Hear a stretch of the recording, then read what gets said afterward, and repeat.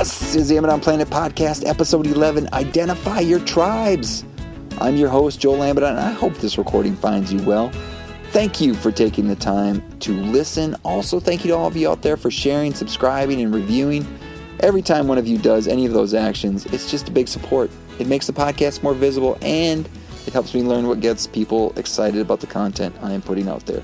And speaking of support, another big thank you to all the folks out there who supported the podcast and helped me celebrate my 41st birthday by getting themselves some Amidon Planet swag. By the time this episode drops, people should start receiving in the mail their shirts and hoodies, and just in case you missed out or are regretting not purchasing a Be the Good shirt, you can head to the show notes or to AmidonPlanet.com. There's a link in the header and in the footer for the Amidon Planet store. Just click on that link, and there you will find t-shirts, hoodies, even baby onesies. So if you like something, get something. If not, that's just thanks for considering. All the proceeds go to support the production costs of the Amidon Planet podcast. You know, enjoy doing this. Costs a little bit of money, so again, any support is helpful. But the reason why we're doing this, the reason why we're putting this podcast out there, just a reminder, is the Amidon Planet podcast, the purpose of it is to learn how to teach better. And again, we think of teaching broadly. We're not just talking about kids in the classroom. We're talking about anyone that's trying to influence a relationship between someone and some content, right? There's a lot of parents that are acting as teachers, coaches, anyone that's in a job where you're interacting with someone, you're probably doing some teaching. So the goal of the podcast, my own personal goal, is to lead people to love others through teaching. I think that's a way that we can make the world a little bit better place. And so, which is awesome, because I had an opportunity to influence the relationship between the person we're interviewing for this podcast and some content. It's a former student, Drew Hall, who's now a teacher in Quitman County Middle School. He has agreed to join me on the podcast, or he did agree. We recorded it, and you're going to hear it in a little bit, and is willing to come in and talk about his work teaching a novel, which is a little bit different. We haven't done a novel yet on the Amidon Planet podcast, but the novel is The Absolutely True Diary of a Part-Time Indian by Sherman Alexie. I experienced this book when I was a doc student. It was a common read at the University of Wisconsin-Madison in the School of Education. Anyone who wanted the book can get it, and I got it and read it. And so at that time it meant a certain something to me, because I believe at that time I was a parent, but a parent of some very small kids. Now I'm a parent of a teenager who is exactly the same age as the main character in the book. It means a little bit something different. Lots of different themes and topics to get into in this book. Excited for you to hear my discussion with Drew. It's a decent length discussion, so I don't want to spend much more time ahead of it. I do want to talk about the theme of the book, or the theme of the podcast. I talked about identifying your tribes, and I think one thing that comes out towards the end that led me to want to use it to title the podcast is that we all have these tribes that we're a part of, and Arnold, at the end of the book, the main character in the book, makes a list of all these tribes and trying to think like who we identify with, right? And that is something that, you think about a teenager is trying to do. Who do we identify with? Like, who are we trying to be alike, or how are we differentiating ourselves from others? And then if we are different from these big tribes, how do we find a place for us to be in, where we can be welcomed and safe to be who we want to be, who we feel we are to be? And I think that's something we're all trying to do. It's something we're all trying to do. So I like that as a theme. That's why we titled the episode that. And so before we get into the discussion again, I don't want to delay too much, but I got one more thing I want to say, and that's the disclaimer. And this, you've heard it before, but before I jump into the interview with Drew, just a quick disclaimer. In no way will we, Drew and I, be able to communicate the whole value of the book. We're just not going to do it. We do maybe give away some plot points, but again, it's a pretty good book, and even if we give some of those away, it's still worth purchasing. So if you like what you hear, go get the book for yourself.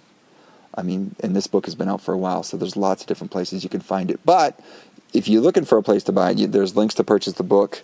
They'll be in the show notes, which can be found at AmidonPlanet.com/episode 11, or seek it out wherever you buy high-quality books like this one. And I purchased this book, actually, at Square Books Junior, so it's a young adult book. But you could also find it at your quality independent bookstore in your town. So we love supporting those small independent bookstores. They're good for the community, just like teachers are good for the community. We'll talk about that in a bit as well. All right, no more delays. Here's my discussion of The Absolutely True Diary of a Part-Time Indian by Sherman Alexie with Drew Hall. Drew Hall. That is me. Fantastic. I am so excited that we're getting a chance to do this.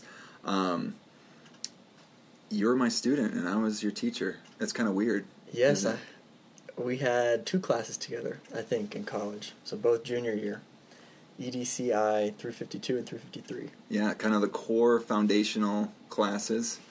For some reason, just fit in your schedule or whatever. Yeah, if my memory serves me, I think I learned something. So that's great. Fantastic. So the big question is, what are you going to call me during the podcast? I'll let you. What would you like me to call you? You can say Joel. Joel. Yeah, it'd be awkward. Joel. I'm going to call you Joel. Fantastic. All right. Is that weird saying the first time? As long as it's okay with you. All right, we're good. We're good. So, so excited to have Drew here on the podcast, and just to inform the audience, been coming to your classroom and seeing you do a little bit of teaching, and which is exciting. Given again, we've had some of those classes together, and get to see how you're teaching English in your classroom. I'll let you talk about your classroom a little bit. But then saw you were teaching a book that I had some experience with, The Absolutely True Diary of a Part-Time Indian by Sherman Alexie, classic National Book Award winner, classic book, and got excited to, hey, maybe we could feature this book on the podcast, and you were open to doing that. So thank you. Yeah, well, thanks for having me. It's something I've really been excited about teaching, and this is my second year teaching, and I didn't teach it last year, so I've been really pumped about doing it. And so far, so good. I think we're about 20 pages from being done, and I've really enjoyed teaching it. So you're talking about your teaching. Where are you teaching? I teach 7th grade English at Quitman County Middle School, which is about an hour away from Oxford, about an hour away from Cleveland. Those are the 2 major cities. Oxford, Mississippi, and Cleveland, Mississippi, just yes. in case you thought we were in Ohio or or England or yes. something like that. Marks, Mississippi is the name of the town, and so I teach 7th grade. My school is 5th through 8th grade, so I have some of the older students. And it's a county school and a lot smaller than a lot of other middle schools in the state. I'm the only 7th grade English teacher, and so that's presented some opportunities but also some challenges as well. So that's kind of the good part about that is I get to teach pretty much whatever I want, which is how I was able to work my way into teaching this novel that some people might not always think about as classic literature, the classic canon, or anything like that. Well, let me tell you, so when I saw this book was actually a common read book when I was in the School of Education as a doctoral student at the University of Wisconsin. So everyone was able to get a copy of the book, kind of like how we have common reads here at the University of Mississippi.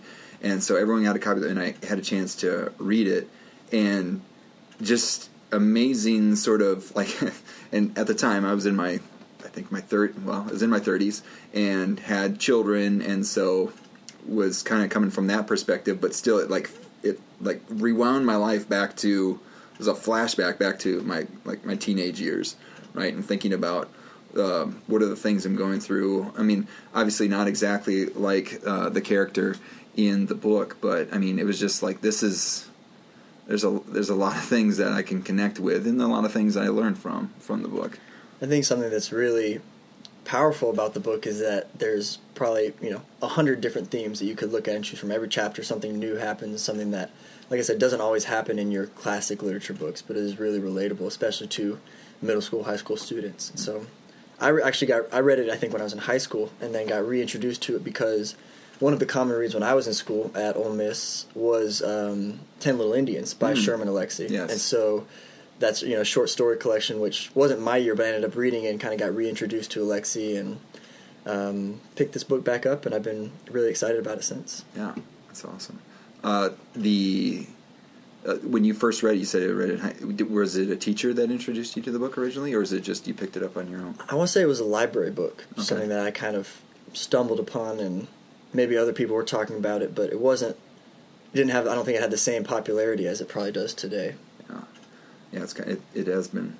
I've seen it in multiple institutions, multiple schools being highlighted, and then also hearing from some of my teaching friends back home where they're trying to use it to teach in their schools as well. So I mean, people are recognizing it as a book that is good at connecting to a lot of different issues that young adults are addressing in their lives. Mm-hmm. So why did you want to teach it?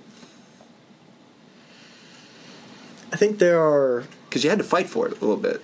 Right. So last year was my first year at the school, and... farm fresh. Right. Yeah.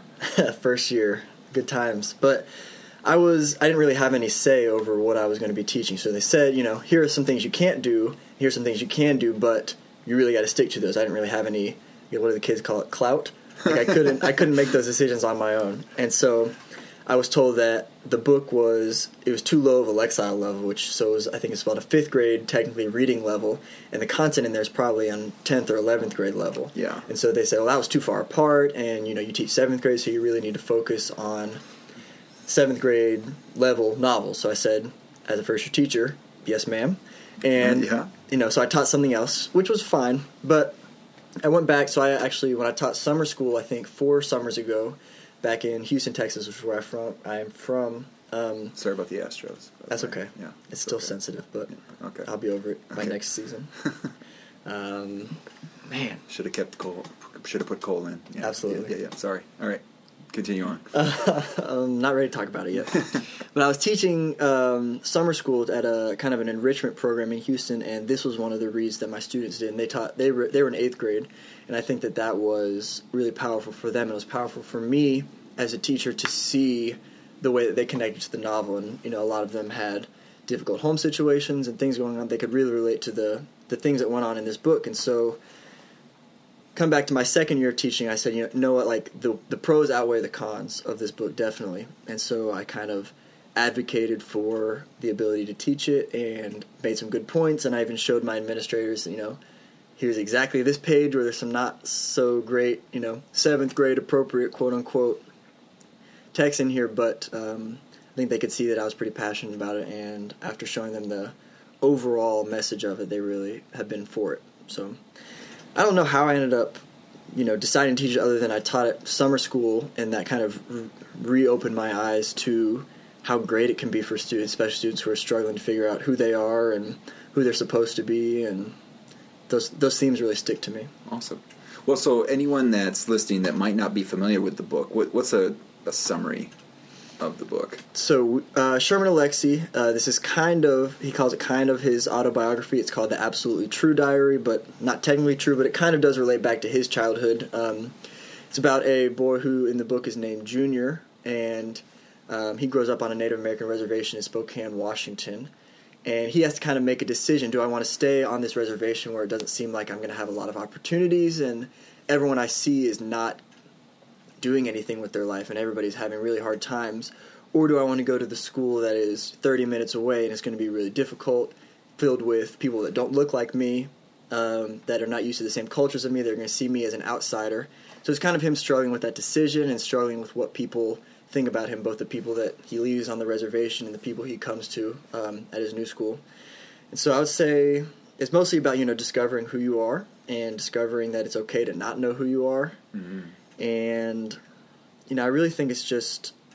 Maybe not forget who you are, too, Yeah. At the same time. That's a good point, because you can have 2 identities at once, and you can be 2 different people, and I think a lot of my students really relate to that, and I relate to that in a way, and so I guess that'd be a short summary of it.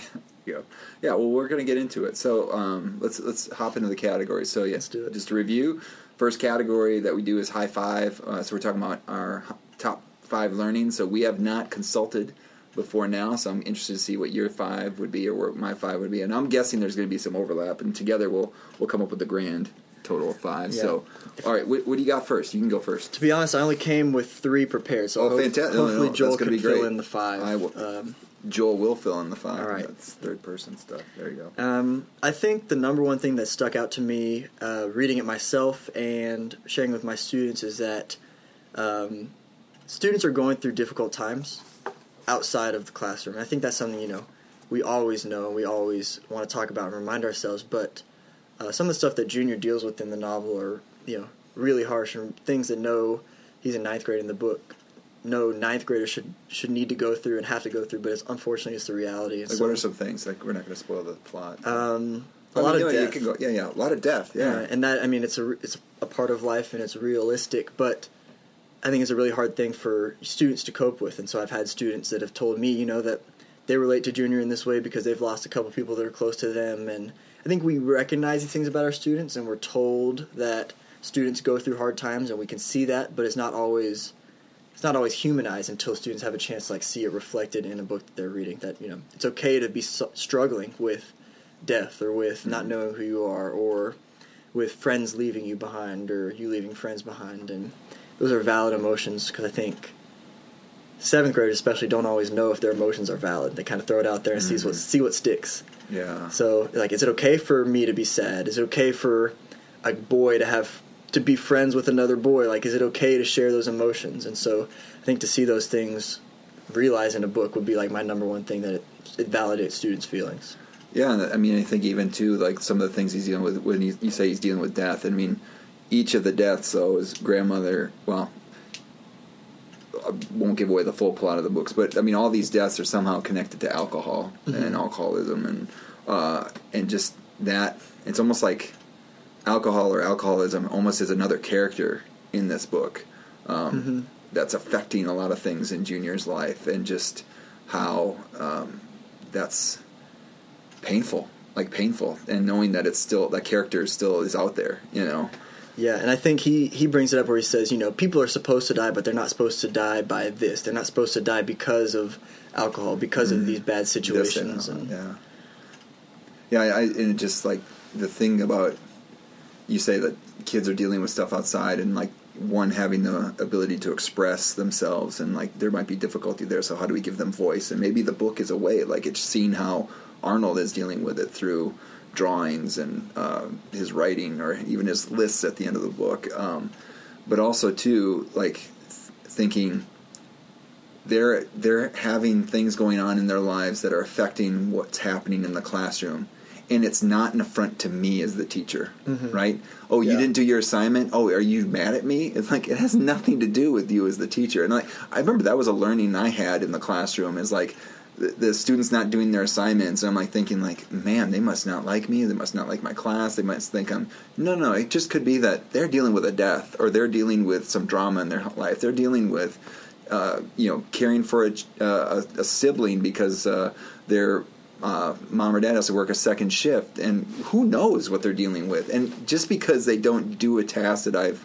asked them to do, it doesn't mean that they're offended by my class or something. Yeah, definitely. That's something I think I struggled with last year, was figuring why is it my class, or why is it this? And it's really not that. It's just life. Yeah, life gets in the way. Life does get in the way, and I think when we you think if I had something I was thinking today, man, if I have a flat I had a lot of driving going on, a lot of getting people to certain places, and just think of what a flat tire would have done to my life today. I was and I saw my low pressure light come on, ooh, and it's fine. We're fine. It's fine. Hopefully it's still fine after this podcast. But thinking how much that could throw my life into a loop, versus, I mean, even just thinking of Junior trying to get all the way to school, was a big triumph every single day. He had a lot of ways to go to get there. That was a big deal, and just even all the other things that's happening in people's lives, and that's a lot. Yeah, it can be a lot. Reading this book has been a daily reminder of those things. So, and I just got my tires filled up with air. So if you need to ride somewhere, just let me know. Nice. You want to go another one, or you want me to do one? I'll do my second one, which is I think it's really important to expose students to cultures and beliefs that they're not familiar with. And again, that might sound like common sense, but it's something that really I don't think is done a whole lot in my school. So I teach at a school that is 99% African American, and that's been a wonderful experience for me as a white man to be able to kind of learn from my students and learn from my students' families and grow with them in that. But also, this book is about Native American culture, which is something that my students don't know anything about. This is actually 7th grade is the first year that they have any formal history class in school.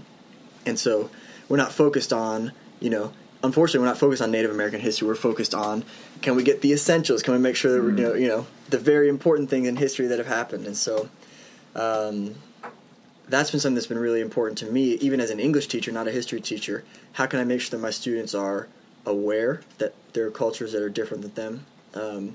How can they be able to talk about it respectfully? And how can we understand that people are different from us? And recognize that we don't know everything. So even I don't know everything about Native American culture. So can we get experts in there? Can we learn from people on the internet? Can we learn from current events that are happening? And so I think like the exposure to culture that in Mississippi is so often black and white. That's how we define race. There's other cultures and people out there that we don't always talk about. Right. So. Yeah, absolutely. I mean, and that's, I guess, something that I connected with was thinking about reservation life or a life of Native Americans. I grew up in Wisconsin. Some of my life was in Black Earth Falls, Wisconsin, and there was a Native American tribe, a reservation right outside of Black Earth Falls, and in the Ho-Chunk Nation, and I think at that time they were called Winnebago, but now it's Ho-Chunk, and I think that's more a name that's more representative of the tribe, and had friends that were that lived on the reservation, and specifically my brother had a really good friend, Tom, who would come over to the house and stuff. They played basketball together, and so you did get a little bit of insight on life there, but still not completely understanding what the experiences were, and knowing that there were differences, but wondering how could have been more, or how I could, let's put it on myself, how I could have been more open to learning more about my classmates and what their experiences are. But still, that was my exposure to diversity, and then coming to the University of Wisconsin-Madison and opening up your world a little bit, just even different religions and different races, ethnicities, and then even going now down to Mississippi, and it's just this constant exposure to culture, and then just being associated with a university campus as well, and just knowing that it just opens you up a little bit to seeing what the world might be like. And now even I don't know, have you ever had gone overseas, or you've gone abroad? Went to Canada. You went to Canada. Oh yeah, you went to Canada. That's right. I don't know if we count that as abroad, but yeah, out and about, right? Out and about. Yeah, but even just having a few of those experiences as well, and just seeing how there's some similarities between culture, but then there's definitely some differences in how people approach things, and just having that exposure. That's good. That's good. So the difference between it's one thing to be tolerant, or to think that you're tolerant. It's another thing to really learn and study and try to understand another culture based on what people of that culture say. And so that's been a good experience for my students, if not very challenging at the same time. Yeah. So I had a lot of things that I highlight. I'm gonna take over. I'm gonna do one or two. Maybe you got to fill in some high fives. That's right. Yeah. So I had a lot of things about the power of things, right? And so one of them was on the power of expectations. Okay. And so one of them, example that I took from the back of the book, is on the when the coach, the coach in basketball plays a big role, and actually a lot of Alexi's stuff. They're big in the 10 Little Indians.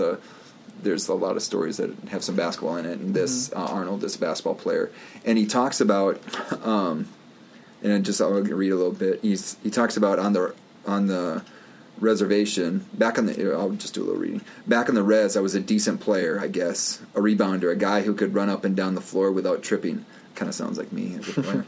But something magical happened to me when I went to Reardon. Overnight, I became a good player. I suppose it had something to do with confidence. I mean, I'd always been the lowest Indian on the reservation totem pole. I wasn't expected to be good, so I wasn't. But in Reardon, my coach and the other players wanted me to be good. They needed me to be good. They expected me to be good, and so I became good. I'm going to live up to expectation. I guess that's what's it come down to, the power of expectations. And then even thinking on the other side, Reardon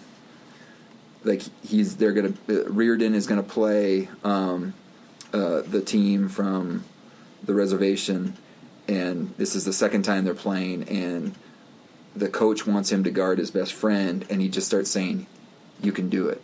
And the coach just keeps saying to him, you can do it. And he makes him say, I can do it, you can do it, I can do it. And like just that power of expectations on someone. And I actually recently heard something from a conference that I had a chance to speak at where a teacher was talking about this group of students who weren't performing up to expectations. And they created a class of them, and this teacher was told, the principal, like, we want them to be proficient, which just means that they're at grade level expectations, and you know that, just maybe someone out there might not. And so like that was the belief that they put around, like, we are going to do this. And so it became like not just a like you need to do this, like, no, we are going to do this, and we can do it, we will do it, and we're going to do what's necessary to give you the support you need. And now all of a sudden everyone in this group, because of this belief, because of this expectation of where they're going, they're starting to rally around each other, they're starting to support each other, they're doing what they're expected to do in the class, and they are reaching those expectations. They were on their path to meeting that proficiency label. And it's just that there is something about the power of expectations, and that goes both ways, right? The expectation of, oh yeah, Drew's going to be successful, or yeah, oh no, Drew's not going to be successful. And like, what is my expectations and or assumptions about a student? That's so powerful when you think about that. I'm with you on that. We actually just read that chapter today in my class, and so fantastic. I think I'm paraphrasing here, but basically, like, after all that, he says, like, do you know how powerful it is to have an adult tell you that? Do you know how yes. powerful it is to be like reaffirmed by a coach or a teacher? And I think that's something that is a good daily reminder. And to be honest, the way that I hear some teachers talk about students is not giving that affirmation to them. You know, if we call students low students or students that are struggling all the time, like, we forget that power of expectation is so important. And if we're expecting them to be the low students and we hope that they grow a little bit, or we hope that they do better in school tomorrow a little bit, then are we really, like, speaking those expectations? Right. And everything like that. So, because yeah, if and it's just like, when you get whatever car you have, or you get something, and you all of a sudden you start seeing that car everywhere, because that's oh, I have that car, I'm gonna go, and then you start noticing that car, and you just having that, I don't know what bias they call that, but if I have this expectation that a student is gonna misbehave or is not gonna perform, I'm probably gonna notice all those things that I have subconsciously or consciously told myself to look for, and now I'm going to see them, versus if I tell myself, like, this kid is capable, this kid has the ability, this kid can do it, and now start looking for those things, I'm probably going to see them, right? And now, once I see them, and maybe that kid is going to see them too, because probably the same thing is going for the negative direction as well. Yeah, I think, however we talk about students is how they're going to think about themselves. So, yeah, very powerful. This goes into another one. I'm going to go for it. Then, yeah.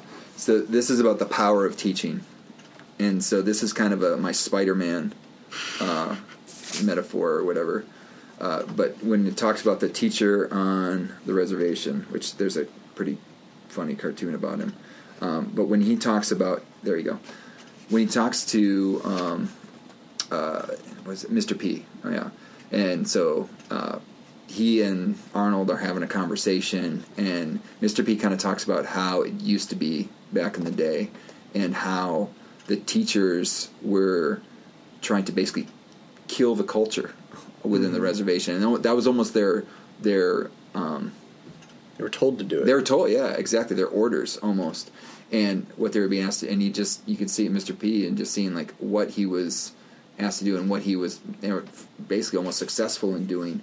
And just seeing, yeah, there was a power there. It was not being used in a positive way. Like, what can schools, what can teaching, what kind of classroom, what can be accomplished? And, like, there's a power there, and it was used for bad purposes. Mm-hmm. And to see, like, just to understand that teachers have, and kind of been talking about this a little bit with some in some other areas, but a teacher, I think, is the most powerful lever in society right now. I think there's just so much interactions with schools and with students and families. Like, teachers are powerful. Well, it can be both ways, right? So they can be an instrument of inequity, or a tool for justice and peace in the world, right? And thinking like, how are you going to wield that power? And Mr. P is talking. About regret and sorry and asking for forgiveness and giving Arnold like, hey, you got to get away from here because the power has been wielded in a bad way in this school, and you need to go. And so how do we as teachers embrace that power? Think about how can we use it in a positive way, because it's going to be used it's no neutral. It's going to be positive or negative. So there's a way that we can have an influence in our students' lives, and it just depends on. It might depend on that expectation. It might depend on how we're interacting with our students. No pressure, right? Yeah, no pressure at all. I think you're right, and I'll go home sometimes and I'll think about like just words that I might have said one word, and I would think about that all night until I get a chance to go and talk to that student the next day and make it right. Either apologize, or it's just like you can apologize to a student, Drew.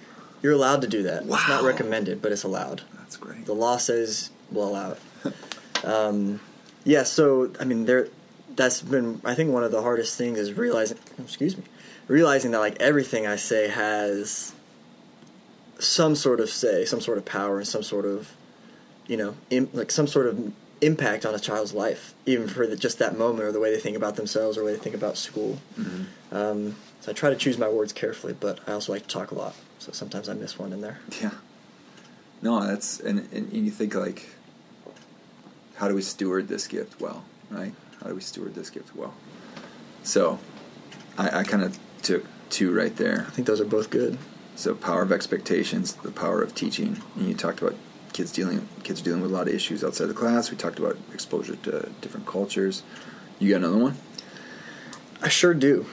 That's fantastic because we only have 4.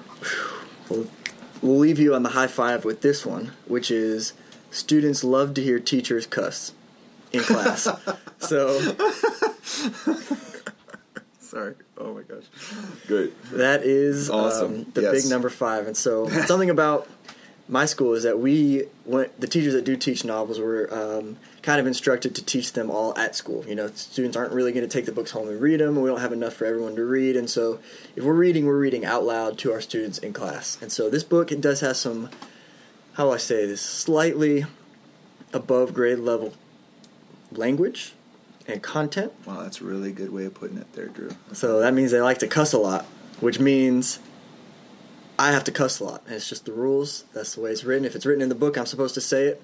So anyway, my point on that is that students can really relate to the way the junior's speaking, because it's supposed to be a diary, the partly true diary, part-time Indian. It's supposed to be his actual thoughts, the way things that were going through his mind. And if he thinks himself as this, and that's what he's going to call himself, or if other students were calling him this, and that's what he's going to say in the novel. And so there's some things that I won't repeat out loud to my class, and I'll kind of make them read it in their head or talk about why that's probably not appropriate for me to say in class. But for the most part, just the little ones, they really like the little ones. Yeah, that's good. Well, I was I was thinking about some of the things that really spoke to me as a kid as I was reading this, because it's been a long time since I've been a kid. Mm-hmm. Really long time. Really, yeah, it gets longer every day. But trying to think what are some of the things that and you look at, it's when the language is reflected. There's people that talk the way I talk. Whether it's been in music or in movies or things. It's that's how it looks like. It didn't look like Saved by the Bell. It looked different. You know what Saved by the Bell is? I know right? what Saved by the Bell is. It's on Hulu right now. For those of you listening, and you're like, what is Saved by the Bell? You got to go see it.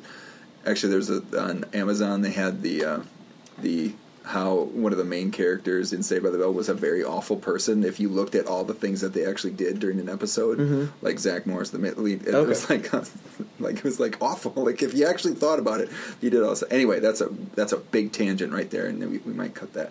But next episode, we'll review Saved by the Bell. So, but thinking about the language and what was happening and the things that it's stuff like this that's in this book, or certain albums or songs or certain movies that at least when I had exposure to as a kid, and it was you know what, I'm seeing how they're dealing with this thing, and that might help me deal with this thing, or I might not be dealing with now, but actually there's other things even I had to deal with alcoholism in my life, and so seeing things that Arnold is going through is yeah, I can kind of understand where there is this character in the room, and then like it's causing havoc in my life. Like the expectations that I had for this moment in my life are out the window because of this thing.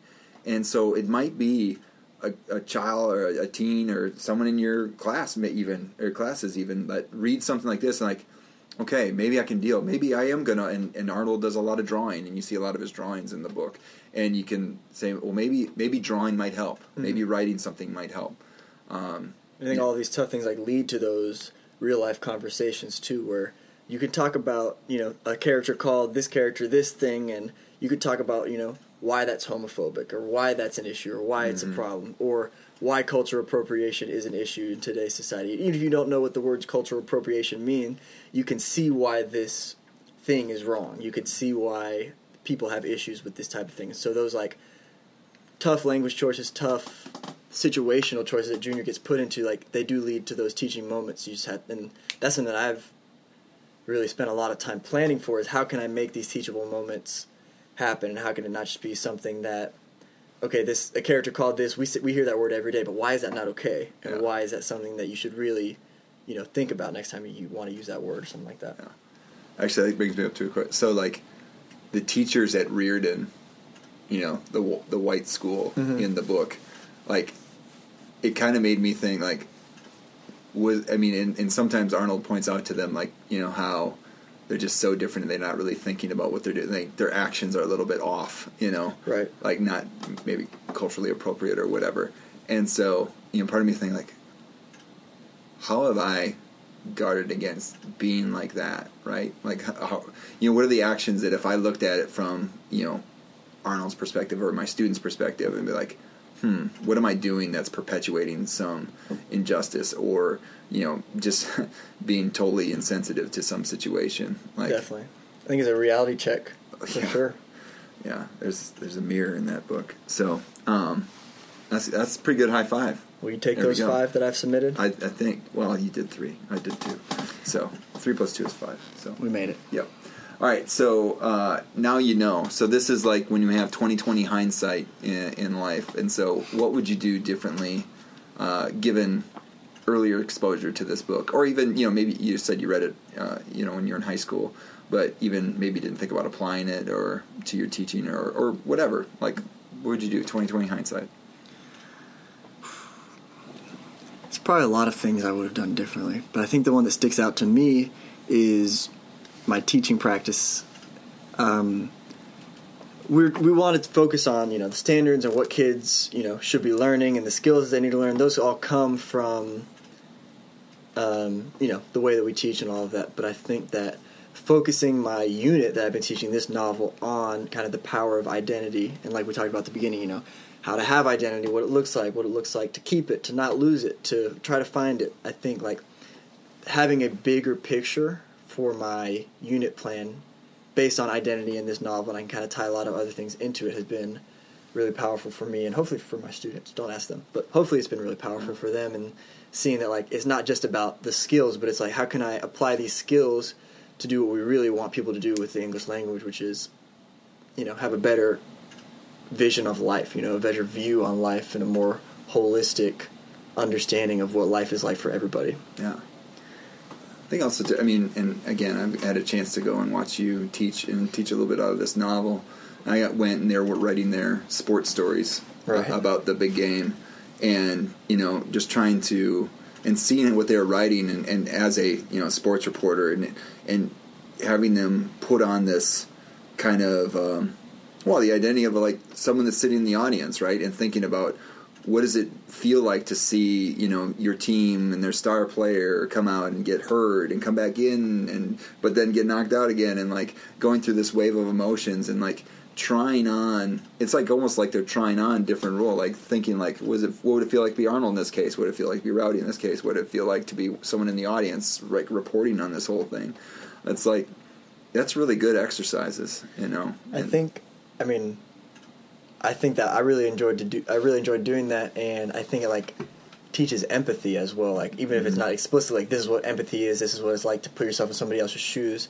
They're doing that by thinking about how every character is affected in this book, and maybe subconsciously they're starting to kind of develop some idea about how actions affect other people and how other people are different.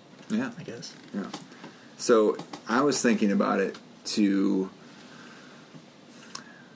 I guess from going back to the power of teaching and thinking about the things that I did as a teacher, where I was putting my identity on my students. Like, for example, we used to do, and you did them too, like your base groups, your groups that you kind of worked in, and we did our teaching activities in. Well, I would kind of use base groups, these kind of continuous groups that you would kind of stay in throughout the semester. We'd do different working groups, but those base groups you would always start in.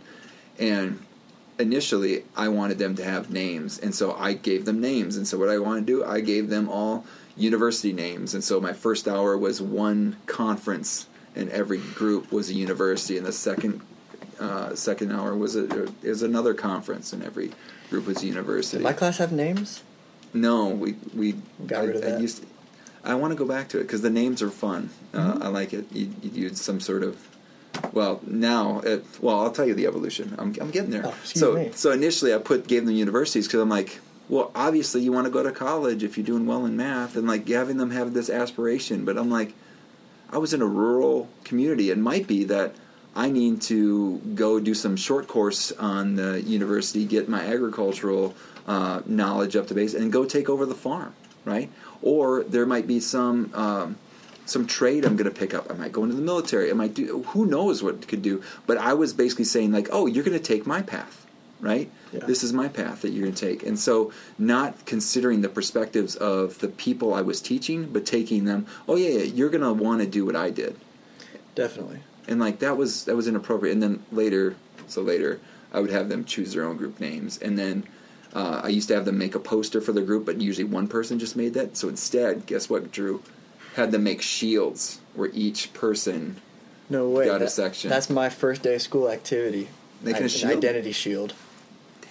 See? Look at that. All right, good. We'll pretend like I learned it from Joel. Yeah. I don't know where I learned it, but... I might have showed it, actually, in a class. Okay, fine, I learned it from him. Great, I'll take credit for that. Awesome. So, all you learned from me. Great. All right, so now we imagine this. So imagine a scenario. So here's actually what I was thinking. Given that this is a novel and it's full of scenarios, pick a scenario from the book. Pick a scenario. What was a scenario that you kind of thought about a little bit after the fact? I think one that sticks out to me is probably when his sister died. Oh, okay. And so... just, again, not to spoil the whole book, but he deals with loss in a couple of different ways. And the last person that dies in his life is his older sister. And so, a little bit of backstory, Junior's kind of been feeling guilty, like, why did she leave the reservation and go off and get married and move to this new place? And she seems really happy, but why did she leave? Is it my fault? And so when she ends up passing away in a fire in her, the trailer that she owns with her husband, he really kind of has to process that and has to think about, okay, is it my fault, or it's the third person I've lost in the last couple of months. Did I put a curse on my people? I think he says that at one point. Like, he's just really struggling with the fact that he's 15 years old and all these people are passing away, and it might be somewhat due to him. Or at least that's how he feels. Mm-hmm. I guess that would be a scenario that stuck out to me. Okay, so then imagine that. All right, so if that's the scenario, how do you as a teacher, let's say, respond to that scenario? So you get some different ways that the school kind of tries to respond, or like even just how the counselor tries to give him the news of it. Mm-hmm.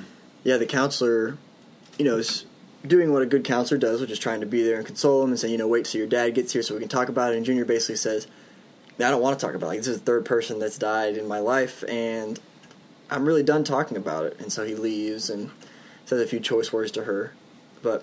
And then another teacher, I think when his dad's best friend dies, I think the other teacher tries to kind of go about business as usual, which I would say, honestly, that's how we are, maybe not trained, but kind of conditioned to work as teachers, which is if we can provide some sort of consistency and, everyday routine, then you can kind of take the students' minds off of the struggles that they've been through, and it doesn't really work out for that teacher in the book, just like it doesn't work out for us.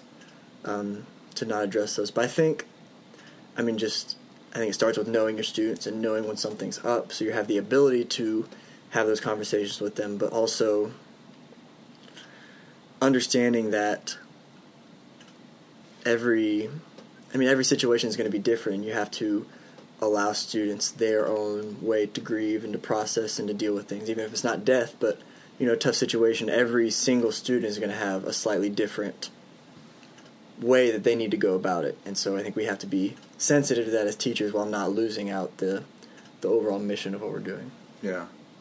And I wonder too, like, what's the role of the coach in that situation, mm-hmm. like the basketball coach, or or even the teammates, where they've had. It's probably the place where he's felt maybe the most ability to be himself in the school is probably on the basketball team with his teammates, with his coach, and thinking about how might they have been incorporated into that situation. Like, hey, he's going to need some support in this situation. Maybe the coach is there to help out, ease into that while waiting for his dad, and just. But there's the thing is, there's no right answer there, and even to just offer that, hey, do you want me to go ask one of your buddies to come over? Do you want me to ask your coach to be here for this, or while you're waiting for your dad? Just maybe just be open to, like, I don't know what you need right now, and maybe you need to run, but maybe let's just make sure you can run in a safe place, or just that you're not gonna overreact to something or do something to endanger your own life, but just make sure you're safe and make sure you can have space to react in your own way. And again, sometimes someone this age doesn't know how to react, right? And so offering them some avenues in order to express it safely. I think that's the best. Offer a ton of different options for students to handle things the way that they. I was thinking about something like as small as, I have a headache today. It's like, okay, do you need to go get some water? Okay, do you need to, is it bad enough to call home? Students won't process it, headache. They don't necessarily know that the options that are out there. So laying out the options for them and saying, here's how I can help, or if I can't help, hopefully somebody else can, and just whatever it is, please just talk to me, or talk to somebody you feel comfortable talking to, and I can help make that happen. That's the hard thing, is it's not going to be consistent for every student, but it's important to develop a consistent attitude about it, whereas I'm here to help, and whatever that means for you, I can at least try to make that happen. Right. Yeah, just knowing that, kid, like we said from our high five, kids are dealing with stuff, and like they might not know how to deal with it, and so how do we provide those avenues? That's good. So that's our Imagine This. So now, some for a 7-year-old. So this is trying to communicate to my son Jackson, like, the core kind of tenets of this book. All right, Jackson, here we go. Yeah.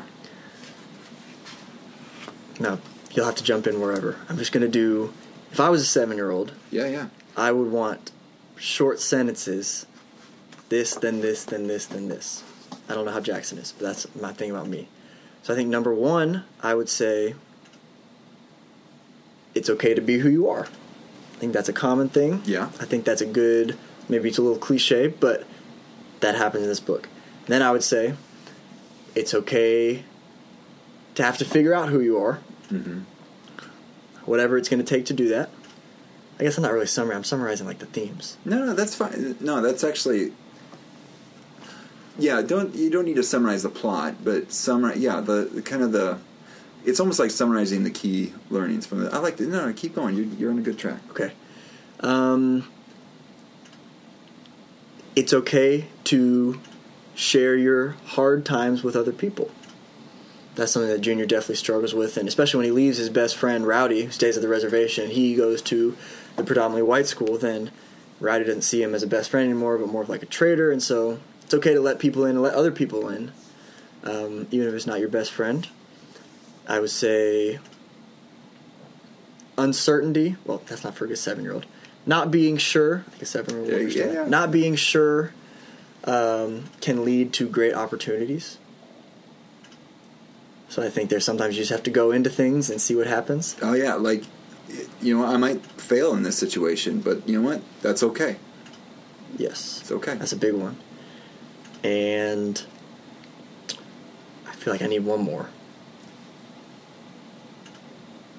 Focus on the good in your life. because I think it's easy to focus on the yeah. negative, but we just talked about a part where he's like, I'm going to draw everything that makes me feel angry because he's a cartoonist, but I'm going to write down lists of everything that makes me feel happy. So he draws all the angry things, and then he balances that out by talking about all the things that do make him happy and the good things in his life. And he realizes, and in the chapter we read today, he said, this life, what a sucky life. Like, I'm 14-year-old and life sucks, but there are good things in my life, and there are good people, and there's, the ability to deal with things through humor and drawing, and the people that I have still here, and I have a good family, and that's... Yeah.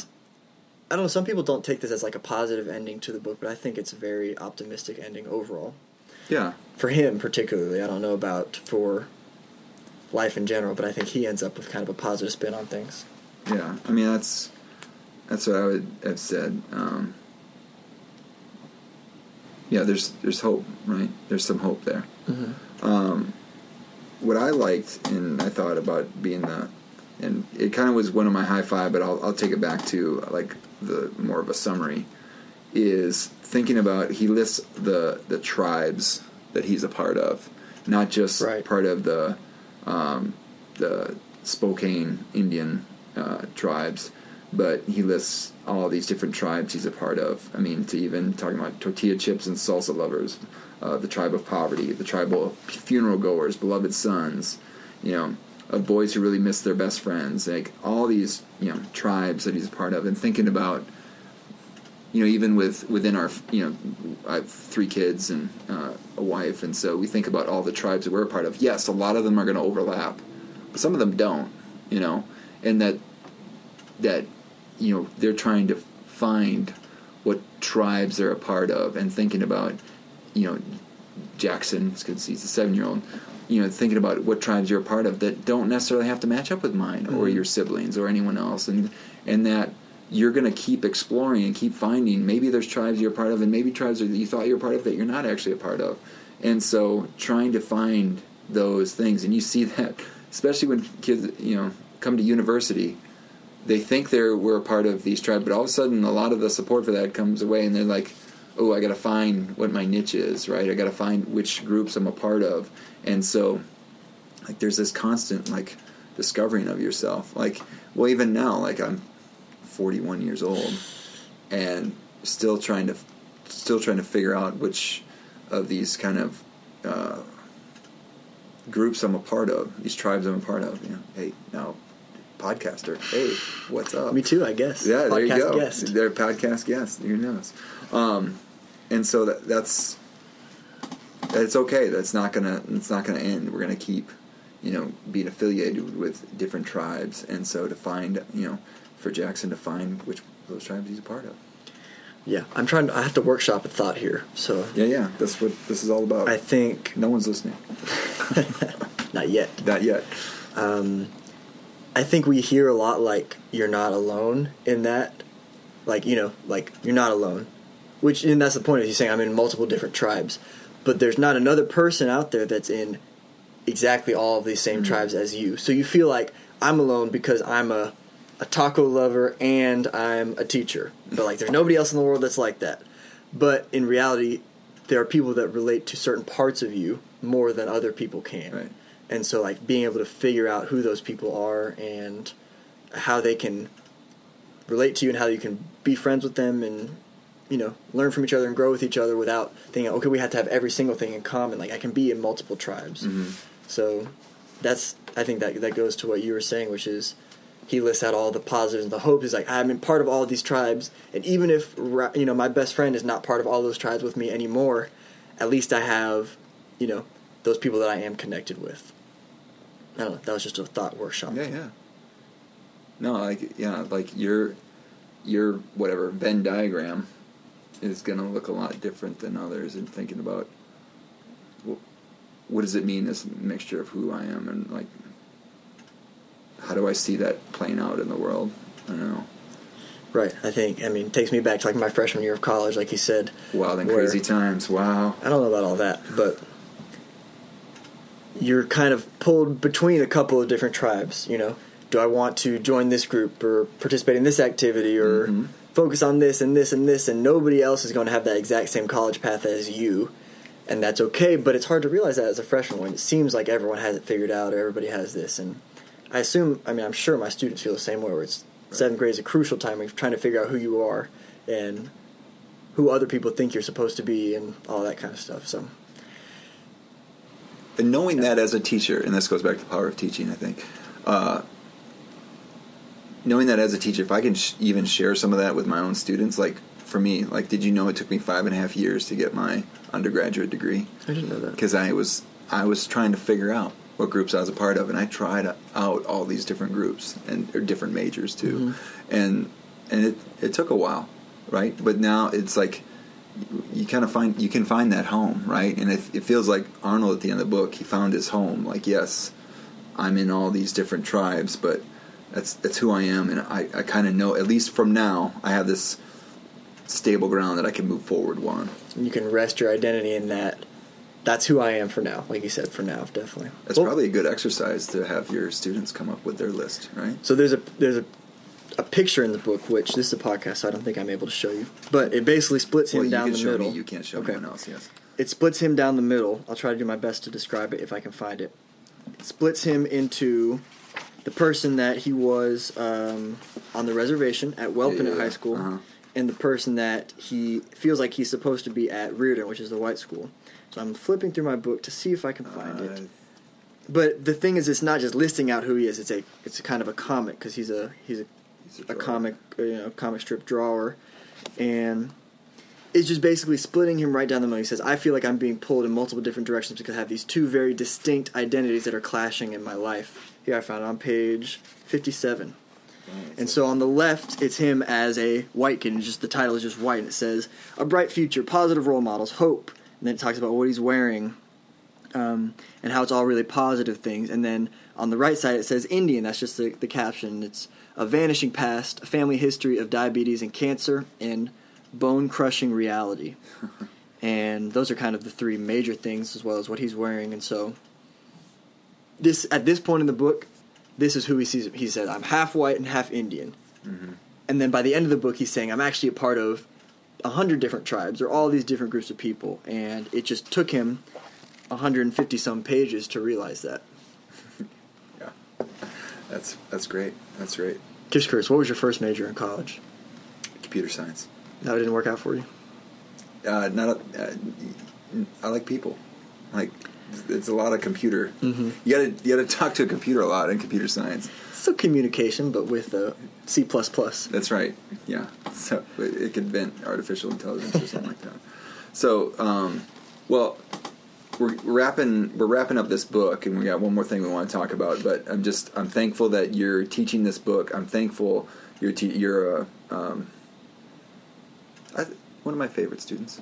Yeah, thank you. And you keep coming back too. It's great too, and that you let me hang around your classroom. It's exciting to see what you're doing. It's exciting to see that you're taking on this novel, and it's exciting to see how the students respond to your teaching.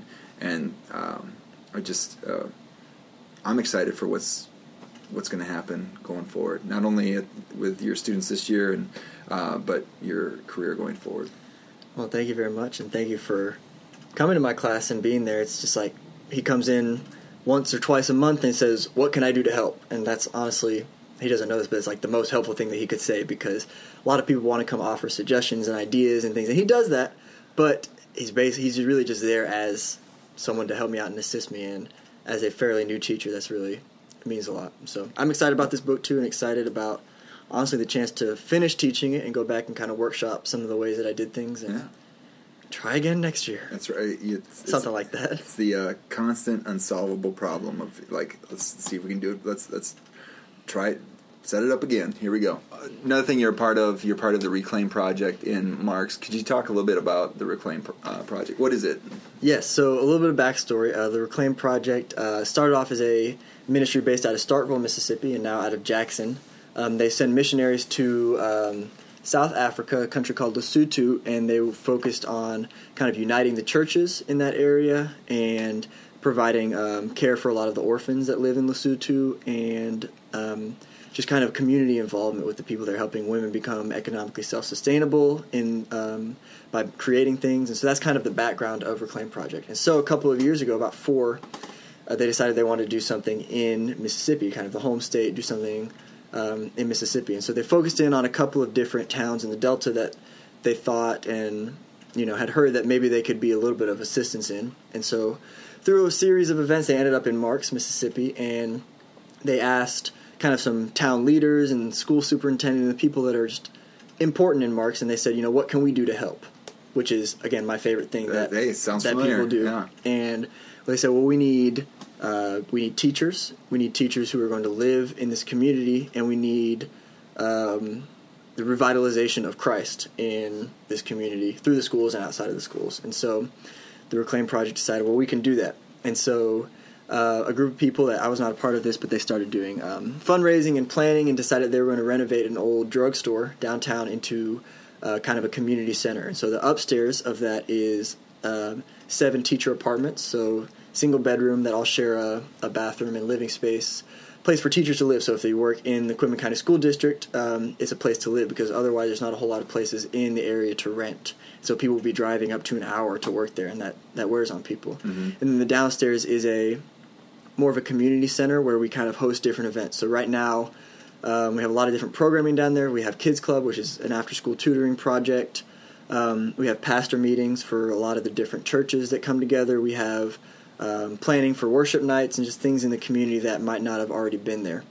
And so that's kind of been the big mission, is living in community with people who already live in Marks and helping unite the churches of Quitman County, because there's a lot of churches, and honestly that sometimes leads to tension and maybe not tension, just disunity in the community. And so that's the whole part of community, is the unity part of it. And so if we can bring churches together and show them that we're all kind of trying to do the same thing, then that's been a big part of the Reclaim Project. So I've lived there the last 2 years, and it's been a really great experience for me to get to know a lot of the people of Marks and work in the school district. And well, I love the model, and I'm going to cut you off. I love the model, and the reason why I love the model is because having teachers in the community.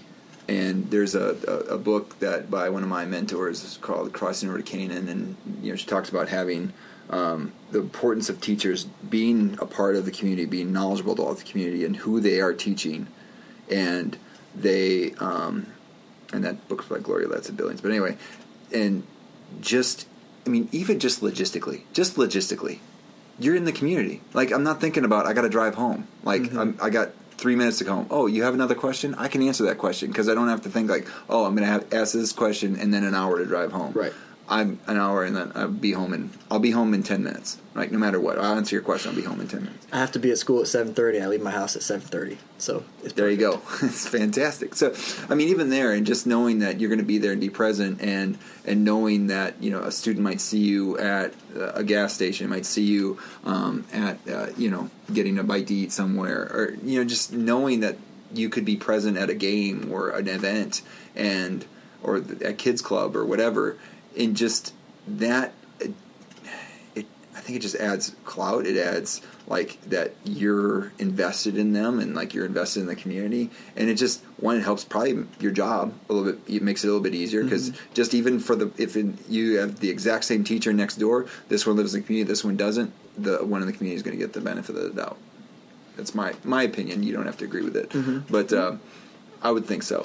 It just makes it easier to be involved in the community. So I think there's nothing wrong with people who live outside of the community and commute in and can still be but you have to make that much more of a concerted effort to do that. You have to drive back on the weekends for the football games and drive back.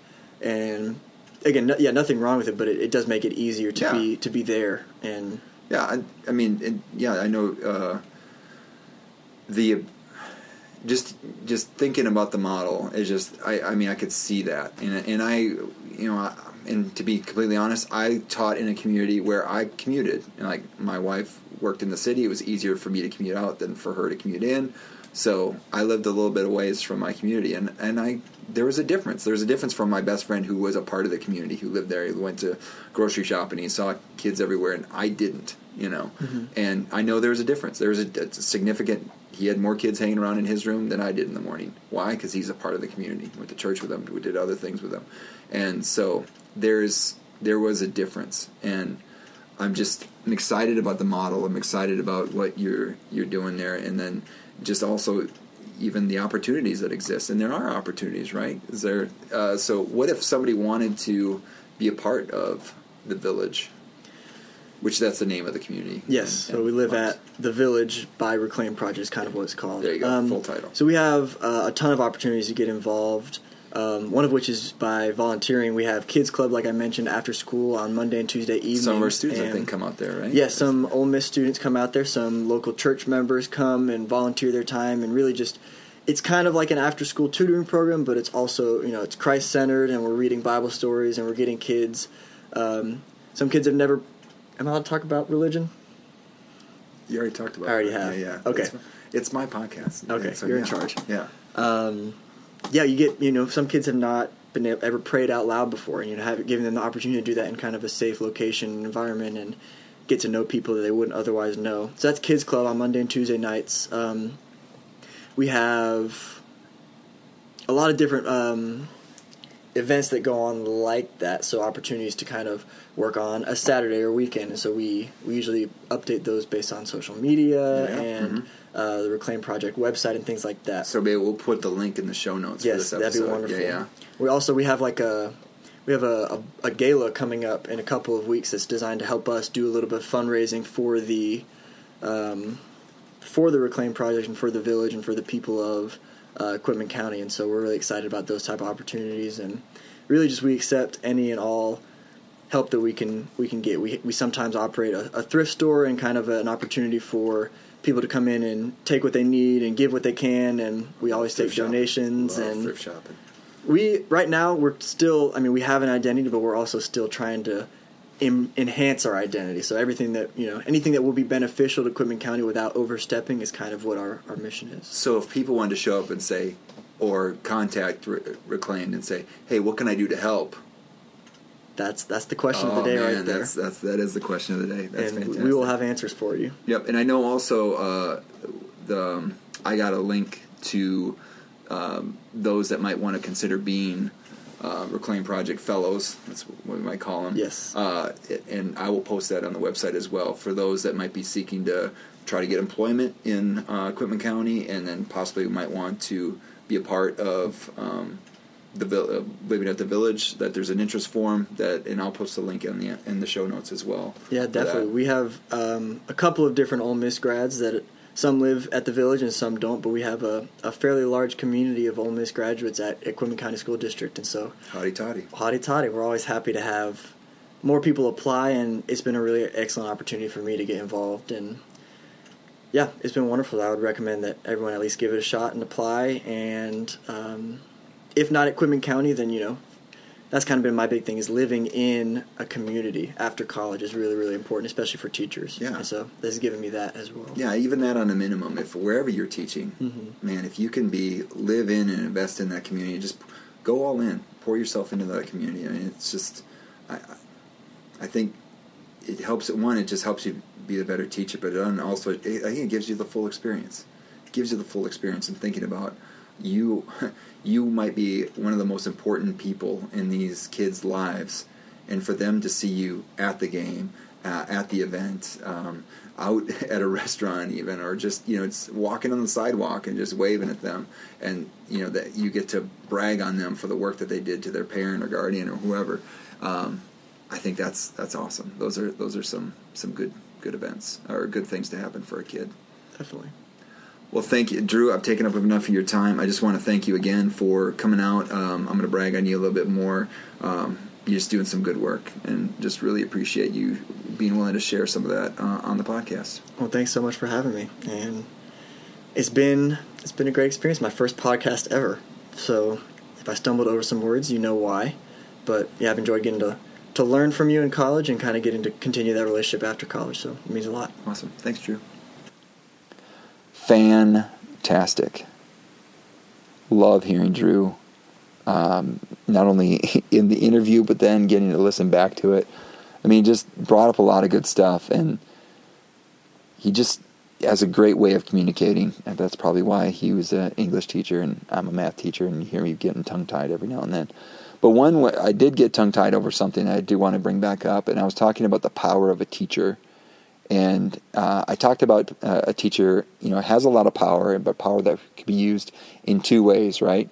And so one way I've talked about it, and I couldn't remember the words during the initial recording of the podcast, is I talked about a teacher can be an instrument of inequity, right? So if the world is inequitable and we're not doing anything to actually counter that, and we're just kind of going with the flow, well, we're an instrument of inequity then. As a teacher, you're an instrument of inequity if you're not doing anything actively to work against inequity, right?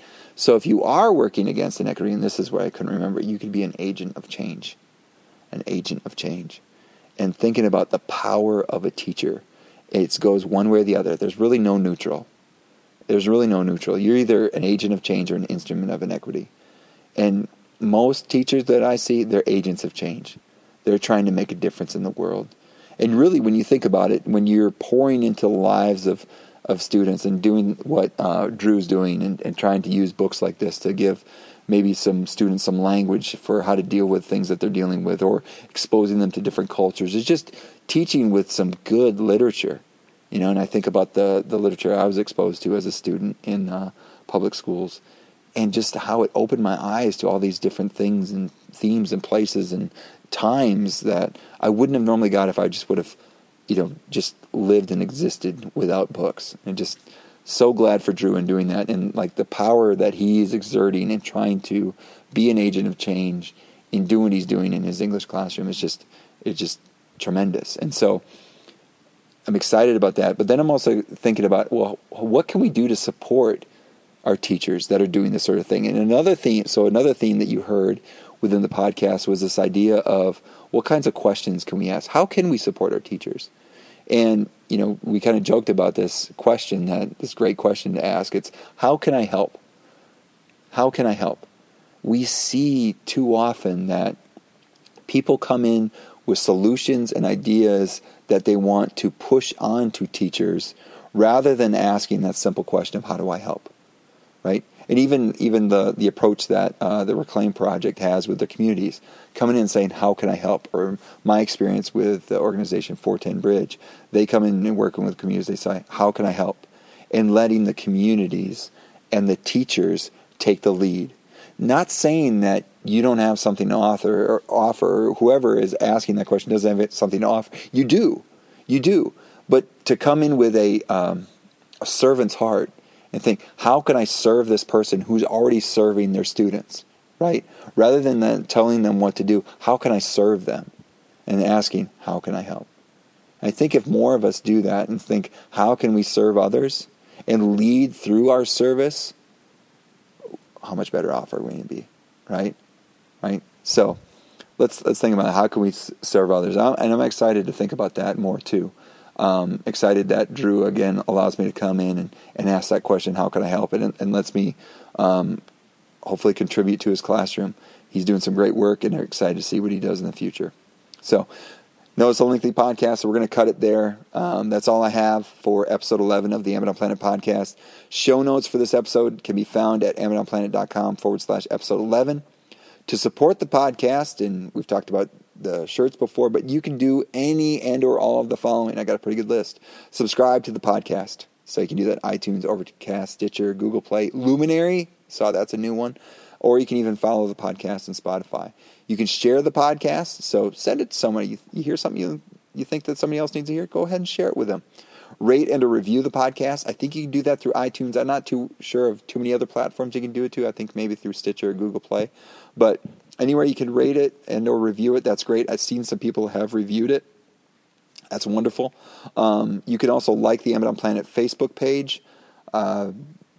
There is usually a post for the podcast episodes. So if you want to comment specifically on a podcast episode, that's probably the best place to do it, is to do it through there.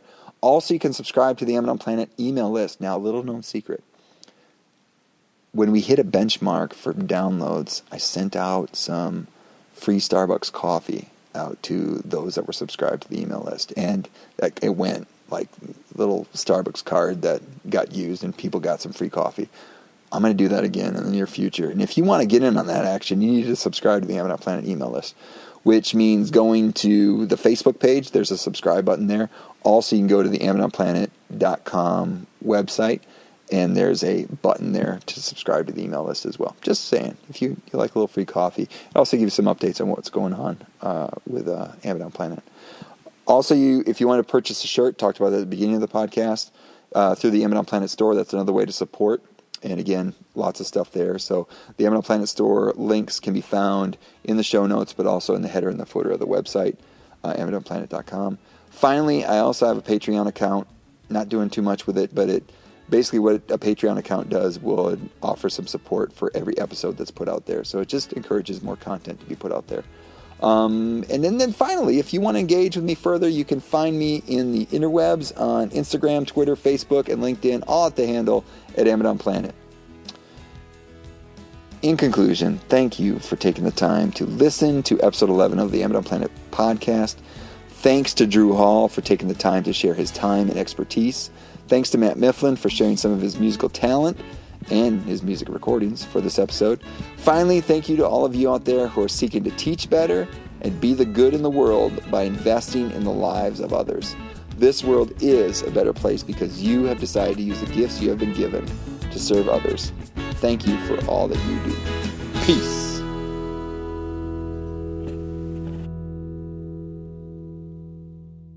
Is this a test, Joel? I'm just of the emergency broadcast system? Okay. No, you're good.